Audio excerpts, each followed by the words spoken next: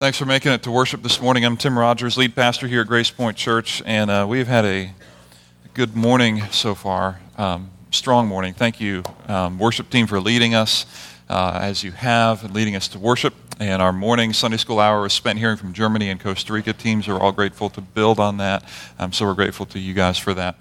Hey, you have found us here this morning in the first part of a new series, and when we come to that, it's always, to me at least, an interesting and exciting time, because I get bored talking about one thing for too long, and sometimes I project that on you, and sometimes you are, sometimes you're not. But one way or the other, I'm ready to go in a new series this morning called Fearless, or Fearless, caught in the stare down as our subtitle. So here's the thing. This is a series about a four-letter word called fear, one that we all live with and one that we always will live with. Fear is consistent as the morning sun, as the rolling tide, as taxes will be due on April 15th. Fear always comes to us, whether we like it or not.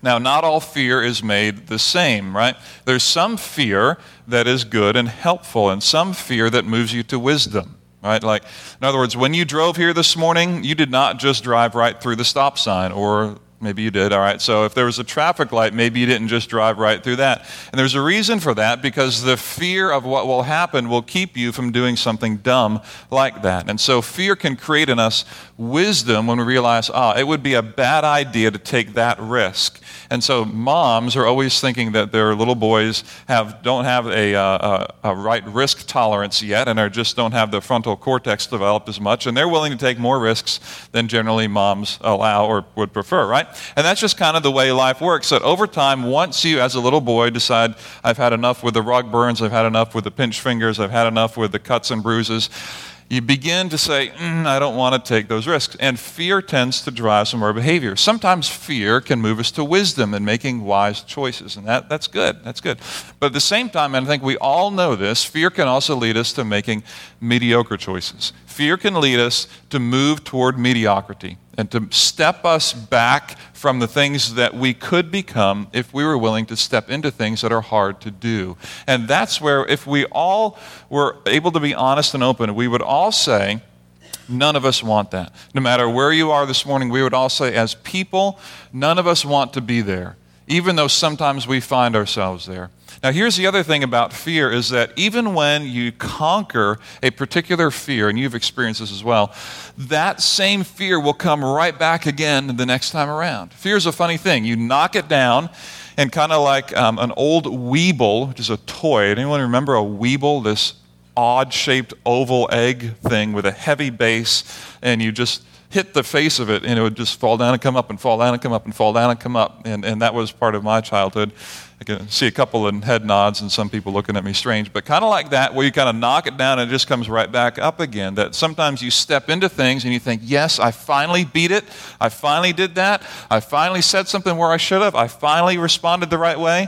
And you feel very good about that. And then oddly enough, a month later, 6 months later, a year later, or whatever, a week later, maybe even just 5 minutes later, you find yourself in the same situation, facing the same fear, and this time you step back. And it's strange, isn't it?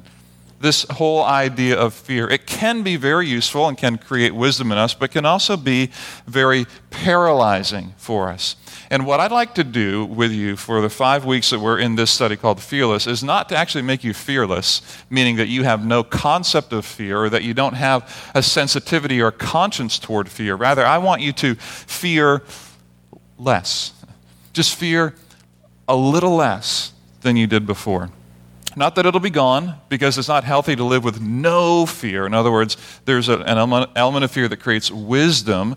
We are to fear God, the Bible tells us, as people who follow Him. But I want you to, my hope for you is that you can fear just a little bit less, and that you can have faith or trust just a little bit more in a whole slew of areas. And so what we're going to do is we're going to study a character, a man in the Bible, in the Old Testament. And if you've seen this image up here behind me for a little while, you've kind of pieced together, okay, we have an Old Testament guy, we have a lion.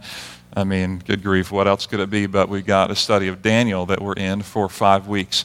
Daniel is this amazing character in the Old Testament, and in truth, we have a swath of his life of 70 years of history of Daniel. And we essentially learn about Daniel when he's 15, and we learn about him until he's 85.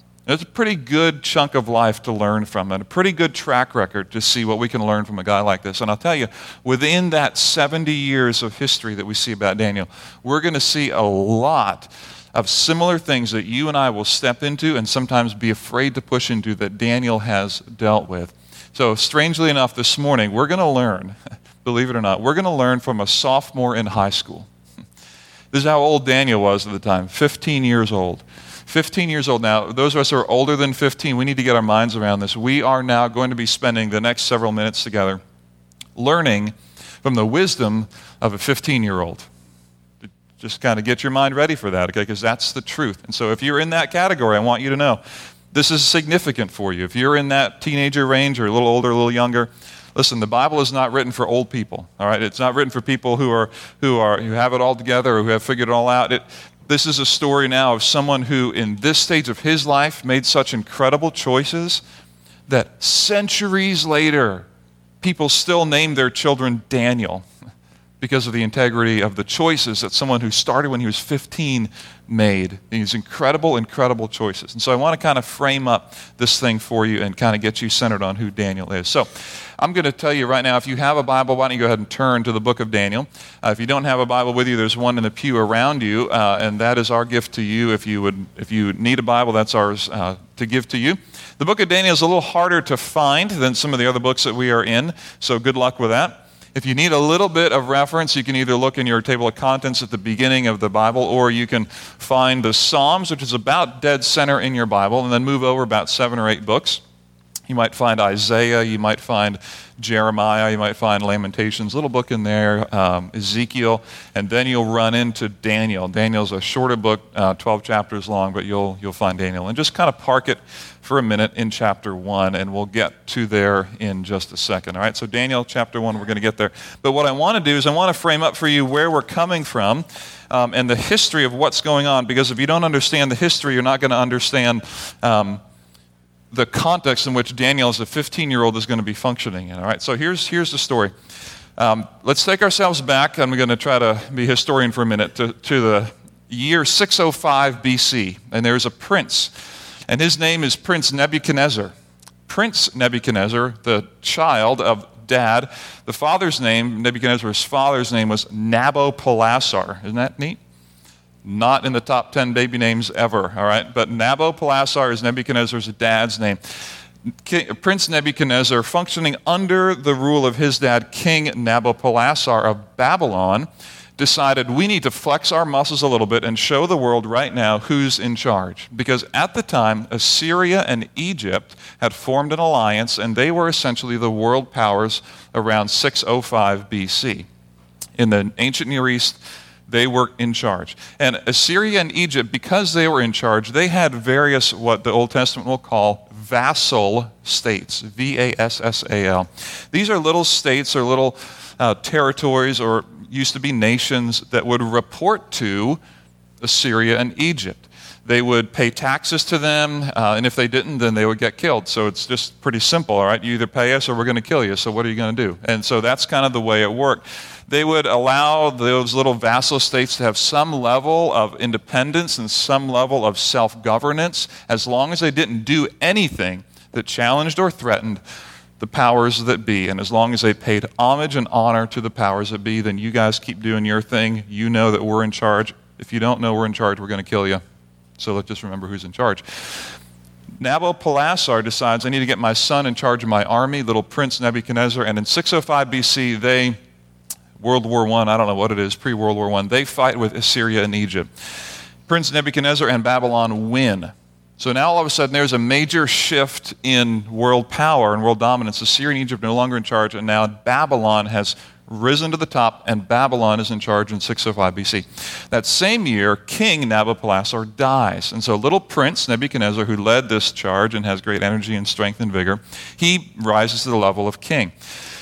When he takes over, when Babylon takes over the whole world, essentially at that time, the ancient Near East, there's a little territory now called Judah, a vassal state, part of what used to be the nation of Israel, separated from the southern part of Israel, now the northern part of Israel called Judah. They now become one of the vassal states of Babylon, and they have to report now to Babylon. And so King Nebuchadnezzar decides, I'm going to invade Judah because I can, and I'm the king. And so he comes in 605 BC and invades Judah. This is what we call the first, there's 3 buses out of Judah over the next about 20 years. The first one is in 605 BC, another one is in 597, and one is in 586. There's 3 different times when people leave or are deported from Judah. The first one is in 605. So King Nebuchadnezzar comes, and there's a king in Judah, and his name is Jehoiakim. All right, isn't that neat? Jehoiakim. Jehoiakim is king in Judah, and he has a son, and this is a really neat thing. He decides to name his son Jehoiakim. Very creative, all right? He changes the M to an N. So King Jehoiakim is killed, and he's out of the picture. He's taken off to Babylon, and he's eliminated. And then Jehoiakim comes in, and he becomes king. He actually only becomes king for 3 months before King Nebuchadnezzar comes in and eliminates him as king and pulls him out into captivity as well. Ultimately, we have this story accounted for in the book of 2 Kings because what happened is after Jehoiakim, there was another king of Judah who rose up. And after a couple years, the people in Judah, the Jewish nationalists, you can kind of imagine this, if we were a vassal state and we were owned, if you will, by somebody else that we didn't really want to be owned by, there'd be some of us within us who would rise up and say, this is not who we always were. There's history to us. This is not our future. This is not our identity. Come on, let's fight for this. And the Jewish nationalists were doing that. And so this new king in Judah is hearing that in his ear. And so he makes a treaty with the Egyptians who already were defeated by the Babylonians. And King Nebuchadnezzar hears about it. And as you can imagine, he gets angry. King Nebuchadnezzar lays siege on Jerusalem for 2 years. They sit outside the walls of Jerusalem, and for 2 years, every time you get up, if you're in Jerusalem, you look out and you see the army of Babylon right there. Their job is to cut off the food supply and cut off your supply and your connection to the world. They're going to starve you out of Jerusalem. And finally, you get to the point where that siege has worked. And I'm just going to read to you some of that history because it's amazing, and frankly, it's in the Bible, and it's really unique. 2 Kings chapter 25, you don't need to turn there, but if you really want to, you can. Beginning in verse 1, so in the 9th year of Zedekiah's reign, on the 10th day of the 10th month, Nebuchadnezzar, king of Babylon, marched against Jerusalem with his whole army. And he encamped outside the city and built siege works all around it. And the city was kept under siege until the 11th year of King Zedekiah. By the 9th day of the 4th month, the famine in the city becomes so severe that there was no food for the people to eat. So this is after 2 years. Finally, people are done. We've got nothing left. And then the city wall was broken through, and the whole army fled at night through the gate between the 2 walls near the king's garden, though the Babylonians were surrounding the city, and they fled toward the Arabah, but the Babylonian army pursued them and overtook him in the plains of Jericho. And all his soldiers were separated from him and scattered. This is a king. And he was captured, and he was taken to the king of Babylon at Riblah, where sentence was pronounced on him. Now, I want you to understand the sentence, because you need to understand what happens to this king. So they killed the king of Zedekiah, they killed the sons of Zedekiah before his eyes. Just kind of think about that for a minute. The sons of the king of Judah, they brought before him, bound him, killed his sons before his eyes. Then they put out his eyes, the king's eyes, and bound him with bronze shackles and took him to Babylon, so that the last thing that he would see would be the death of his sons.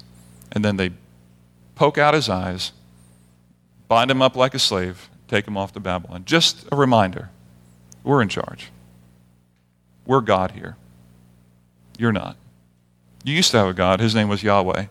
We took all of his stuff from your temple. Remember that? We're God. You're not.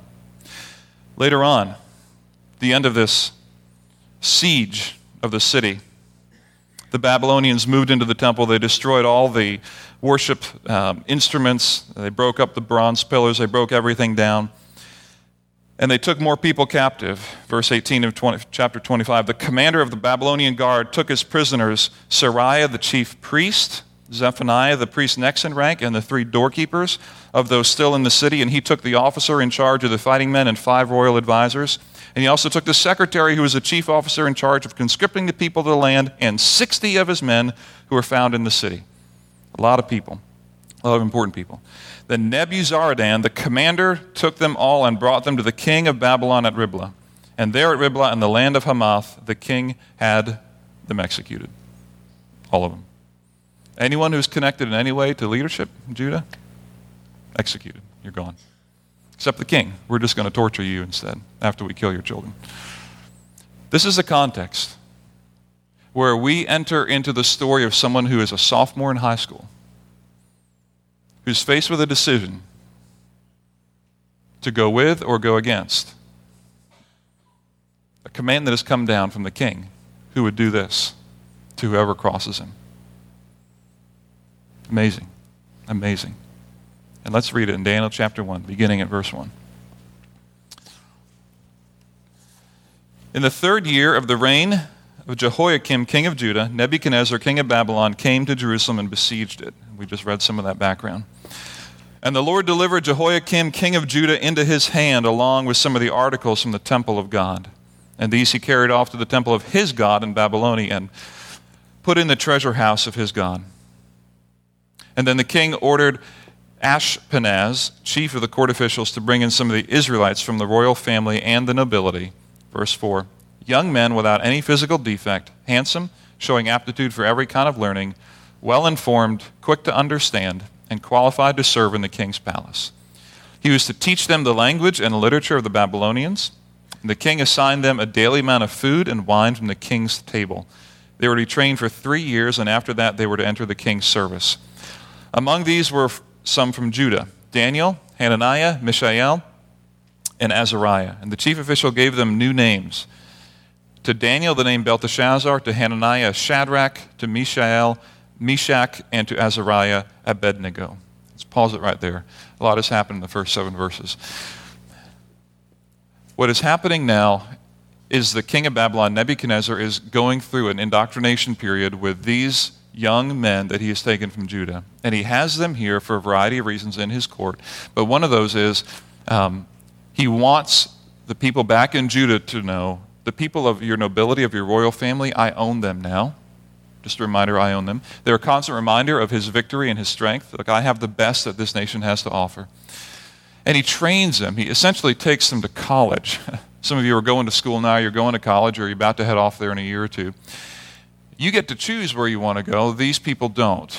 Daniel and his friends don't get to choose. They are indoctrinated into both the language and the learning of the Babylonians. So you have to learn the language, and then you have to learn the culture, the history, the economics, the foundations, the religion, the magical arts of the Babylonians. You don't really have a choice if you want to get up on Monday morning at 7 o'clock for class or not.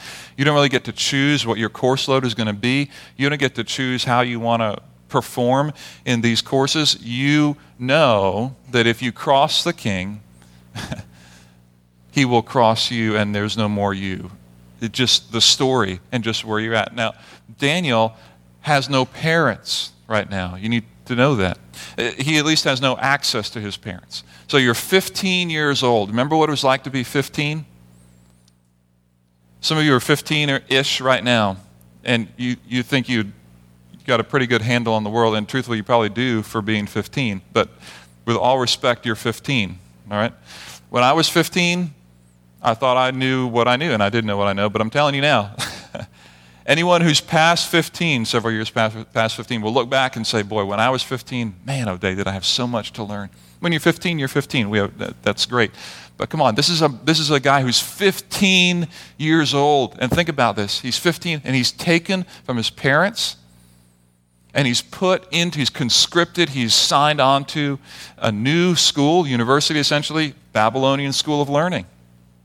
And by the way, the president of this school, he's tortured previous kings of Judah. He's killed people before their eyes. He has no problem at all with any issue of people who are crossing me at all. And so what are you going to do here, little Daniel at 15? And here's a very interesting thing that Daniel does. And verse 8 introduces us to the first really decision that Daniel has to make, and it's a significant one. And it's really at first also kind of odd in the exact issue that Daniel picks on at first. But Daniel, verse 8, but Daniel, and in the NIV it says, resolved not to defile himself. Other texts might say, have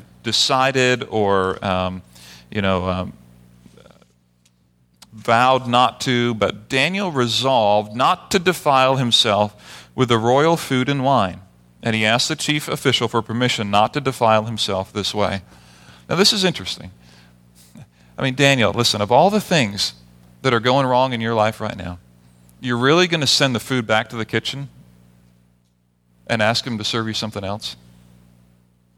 I mean, seriously, Daniel, this is what you're going to fight about? Like, this is what you're going to resolve? I mean, of all the things, Daniel, look at what just happened to you. Your name was changed from Daniel, which means God is my judge, to Belteshazzar. I mean, come on, that's a big deal. Can you imagine your name being changed? You're no longer called whatever your name is. You're no longer called your name. You're called something else. And the meaning of your name and all that came with that, the heritage and history of your name is gone. And you're given a different name meant to honor a Babylonian god instead of the God of Jerusalem, the God of Israel, Yahweh, which is what your name was intended to be. And you don't say anything about that. In fact, you also have to learn.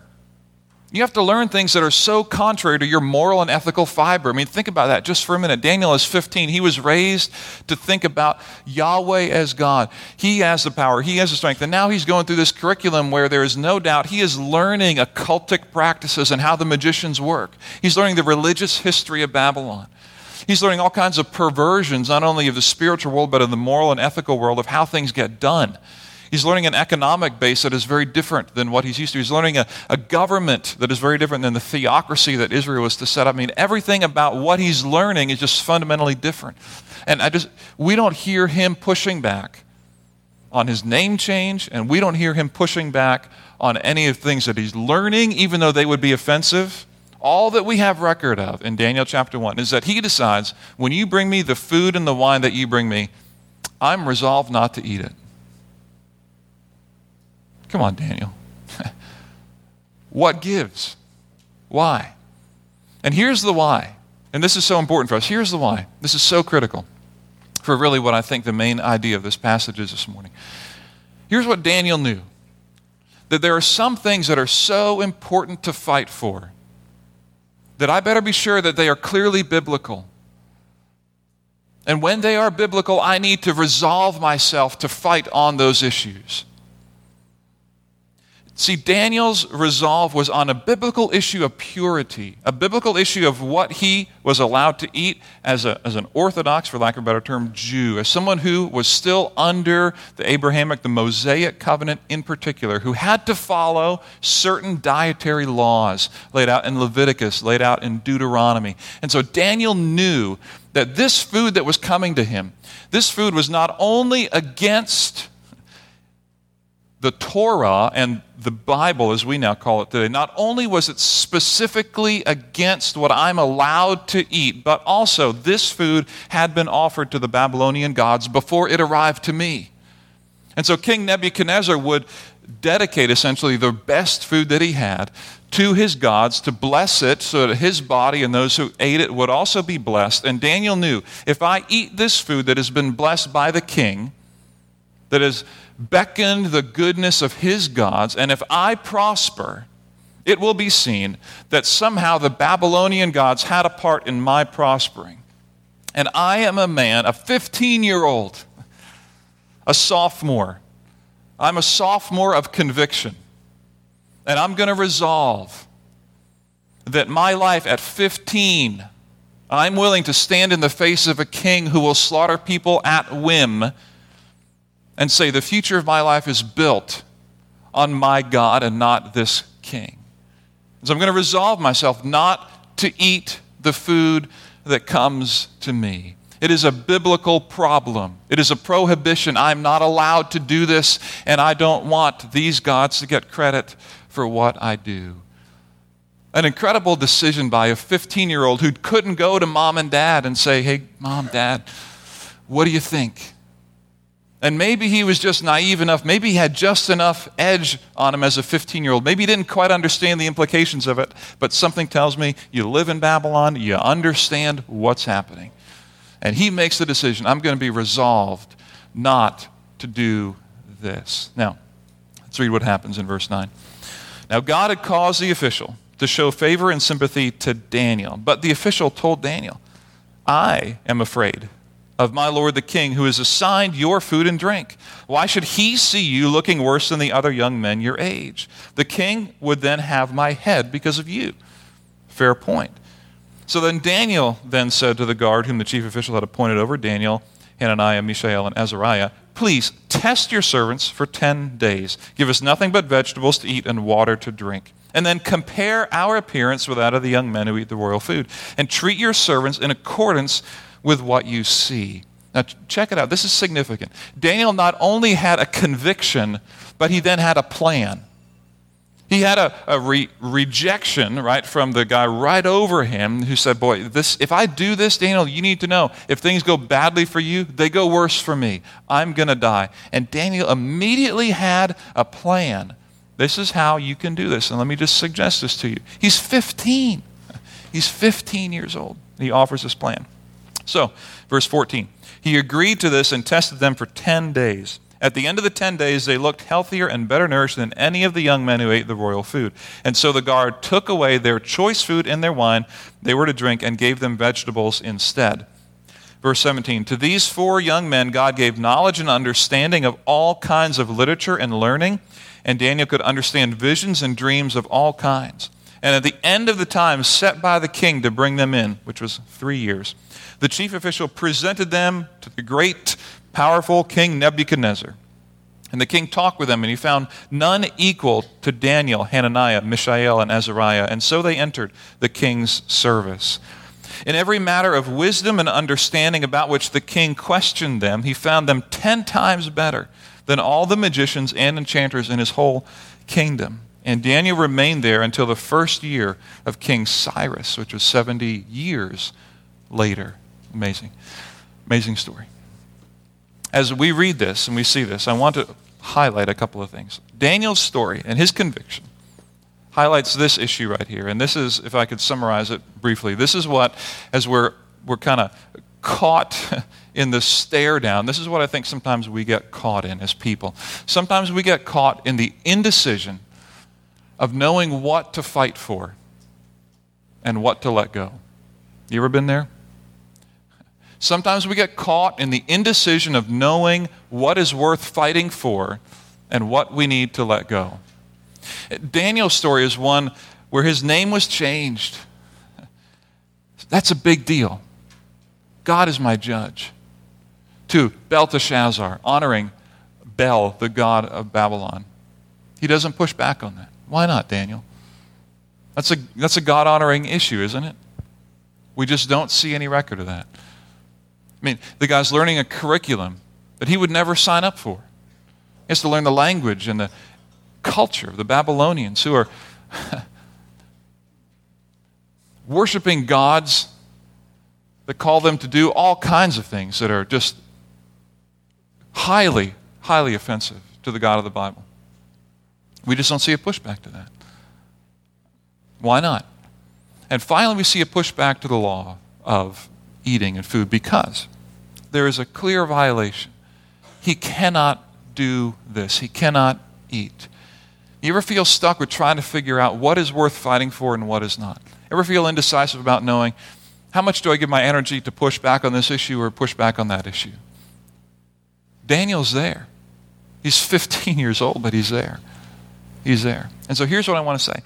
That as we're staring it down, the issue is this. How do we pick the right battles and then resolve to win them? So here's Daniel. Daniel is picking a battle, and he's picking the right battle, and then he's resolving to win it. By win it, I mean win in as much as he can control it.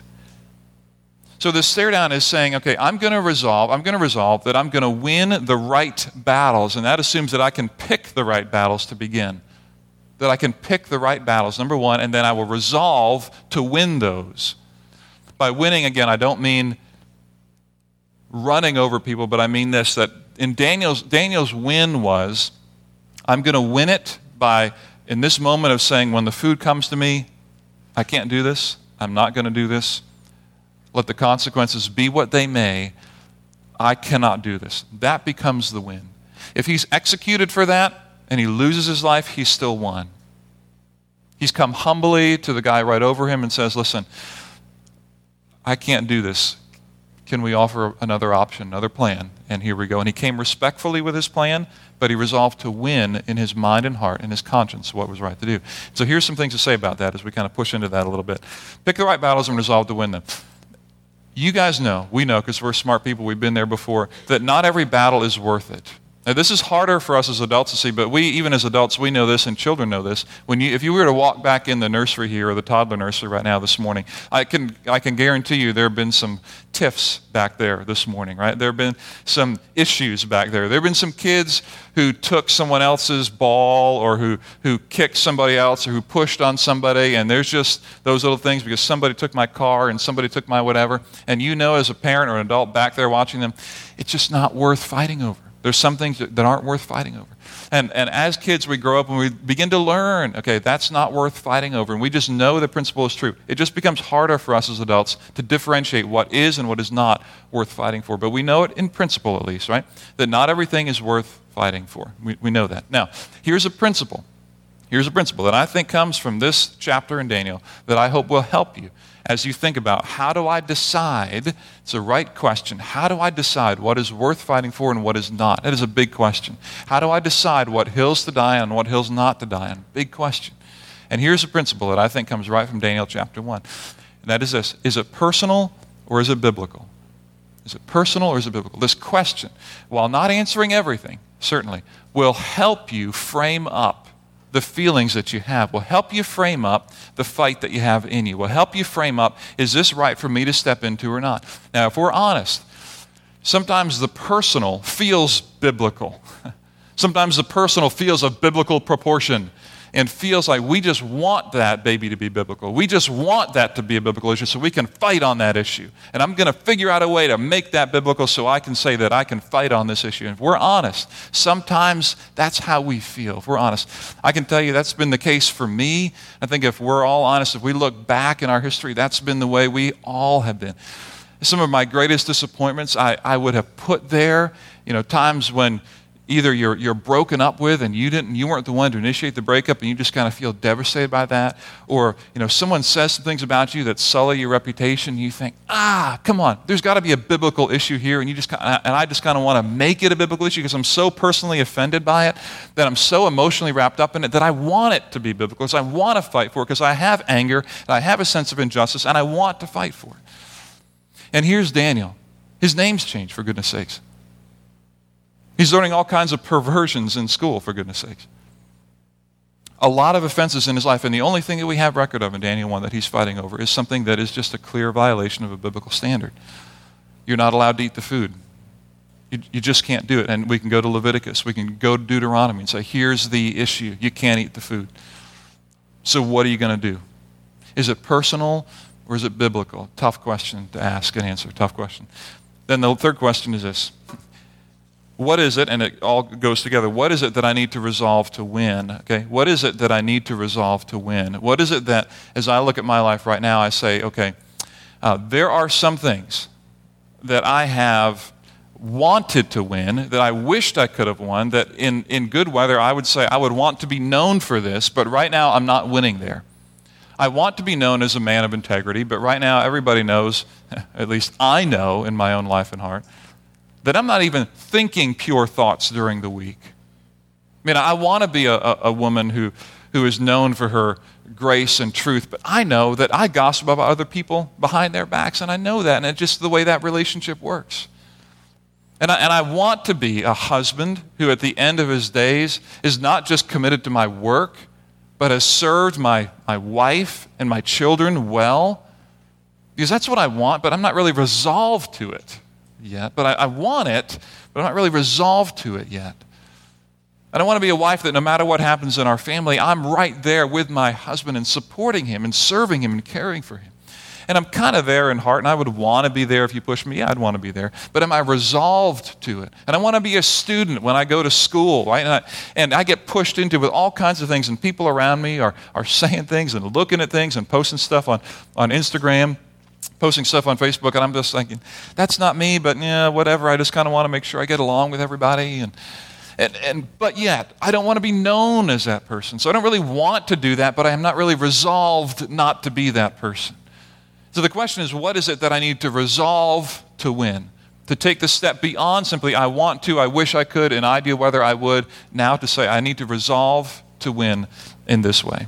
Now, perhaps this sentence will help you, and this I hope will be of help to you. Think about this for a minute. If you could fill in the blanks on a sentence like this, what would they be for you? If I keep, fill in the blank, then I will, fill in the blank. In other words, if I keep doing what I'm doing right now, then I will become the result of what I'm doing. If I keep waiting to break that habit, then I will come to the end of my life and regret the years I've wasted. If I keep spending the money the way I'm spending my money, then I will look back with loss on what I've missed with better giving investment opportunities. If I keep being disingenuous, being half-hearted in my commitment to my God, then I will grow old and look back on a mediocre life and wish I wouldn't have had it. And wished I would have changed it when I did. Just create the if-then. If I keep, then I will. If I keep doing, if I keep thinking, if I keep waiting, then I will regret. Then I will wish I would have. Then I will wonder why I wasted. Then I will have that regret. For many of us, if you're anything like me, here's how life kind of works. In many ways, like an airplane on autopilot. And we just know, I'm not a pilot, I'm not the son of a pilot or anything like that, okay? But we just know that big airplanes are flown by computers, okay, at big picture level. Yes, people are there, but they're flown by computers, okay? Here's what happens. Airplane people will tell you, about 2/3 of the accidents that happen are happening because the crew is too locked into the task of managing the computer or managing the system that they have, and they're not able to respond in a human way to the immediate need that happens. So, for example, if a plane on takeoff is seeing that there's another plane kind of on descent, or their trajectory is putting them into the path of another oncoming plane, the default behavior of a pilot is to reprogram the computer. First thing to do is reprogram the computer and get me out of that flight path. Well, the problem is, as the instructors will tell pilots, the problem with this is that while you are reconfiguring the computer, the plane is still speeding in the wrong direction while you are trying to figure out how to reprogram the computer. And then the instructor will tell the pilots this: remember, you're not a computer program, you are a pilot. Fly the plane. In other words, get it out of autopilot right then. Change the habit right then. You've got to, because you're speeding in the wrong direction, and the longer you take to reprogram and think about you're still going in the direction that you know ultimately you don't want to be going. Now, there's a problem with habits. And a psychologist, Dr. William Clem, put it this way. He said, why is it so hard to change behavior or attitudes or personality? I'll tell you why. These things are habits, and habits are well learned, and they persist from mindlessness. Isn't that the case? I've always been this way. My parents have always been this way. My daddy's always been this way. My uncle's always been this way. Our family's always been this way. This is just the way I am. Any other questions? Okay. What's for lunch? Just a normal autopilot of life, and it persists from mindlessness. And it's hard to change your habit. I get it. But here's the thing that a 15-year-old tells us. That if you don't have some convictions about being resolved to fight the right battles, you're going to come to the end of your life and you're going to say, man, I'm going to regret the mediocrity that I stepped into. And today you will say, I never want to make a mediocre choice. But I'm telling you, and you know it's true, that unless you resolve to change something, unless you resolve to adjust the behavior, unless you resolve to land on the biblical versus personal issues, unless you resolve to pick the right battles, it's difficult, I get that, I know that. Unless you resolve that. When those pressure moments come and you've got to be a 15-year-old standing in the palace of a king who's ready to kill anybody who kind of breathes the wrong way, why in the world would you step up? Why in the world would I step up? Unless I have the resolve to do this. Now, let me put it this way. There are many things to fight about, but there's only a few things worth fighting for. We know that, don't we? There's a lot of things that we can fight about. There's only a few things worth fighting for. And here's what Daniel's example is right away. As we are stuck kind of in the indecision of what is worth fighting about or what is worth fighting for, this is where Daniel was. He had a lot of things that he could have chosen to fight about. For him, he was able to make that distinction between the personal offense and the biblical issues that he saw. And it's difficult, I get that, I understand that. But he saw it and he made it. And it's a tough, tough thing to stay squared away on fighting for what's right biblically. And when you do that, resolving to win that, and hear me right when I say win it, I mean resolving to give everything you have for that cause. Not in domination of other people, but resolving that in your character, in the quietness of your own heart and mind, that you will be resolved to the biblical principles that guide us in our lives. That is a battle worth fighting and worth winning, even if you or me might lose my life in that process. And Daniel's story is that in Daniel chapter 1. As we try to figure out what are all the things worth fighting for, and the fear that will come to say, oh, step back from that, step back from that, step back from that. There's some things wisdom says, yep, you don't need to fight that, you don't need to fight that. But there's other things. And you and I both know what they are. There's other things, even in your life right now, where if you wish you could change, you would. And I just want to encourage you this morning, if you wish you could change, do it. There's many things worth fighting about, but only a few things worth fighting for. And I want to encourage you, from the life of a guy who's 15 years old, he's a sophomore in high school, stepped up in the face of great physical danger and harm and said, this is a hill I'm dying on. And if a 15-year-old can do it, come on.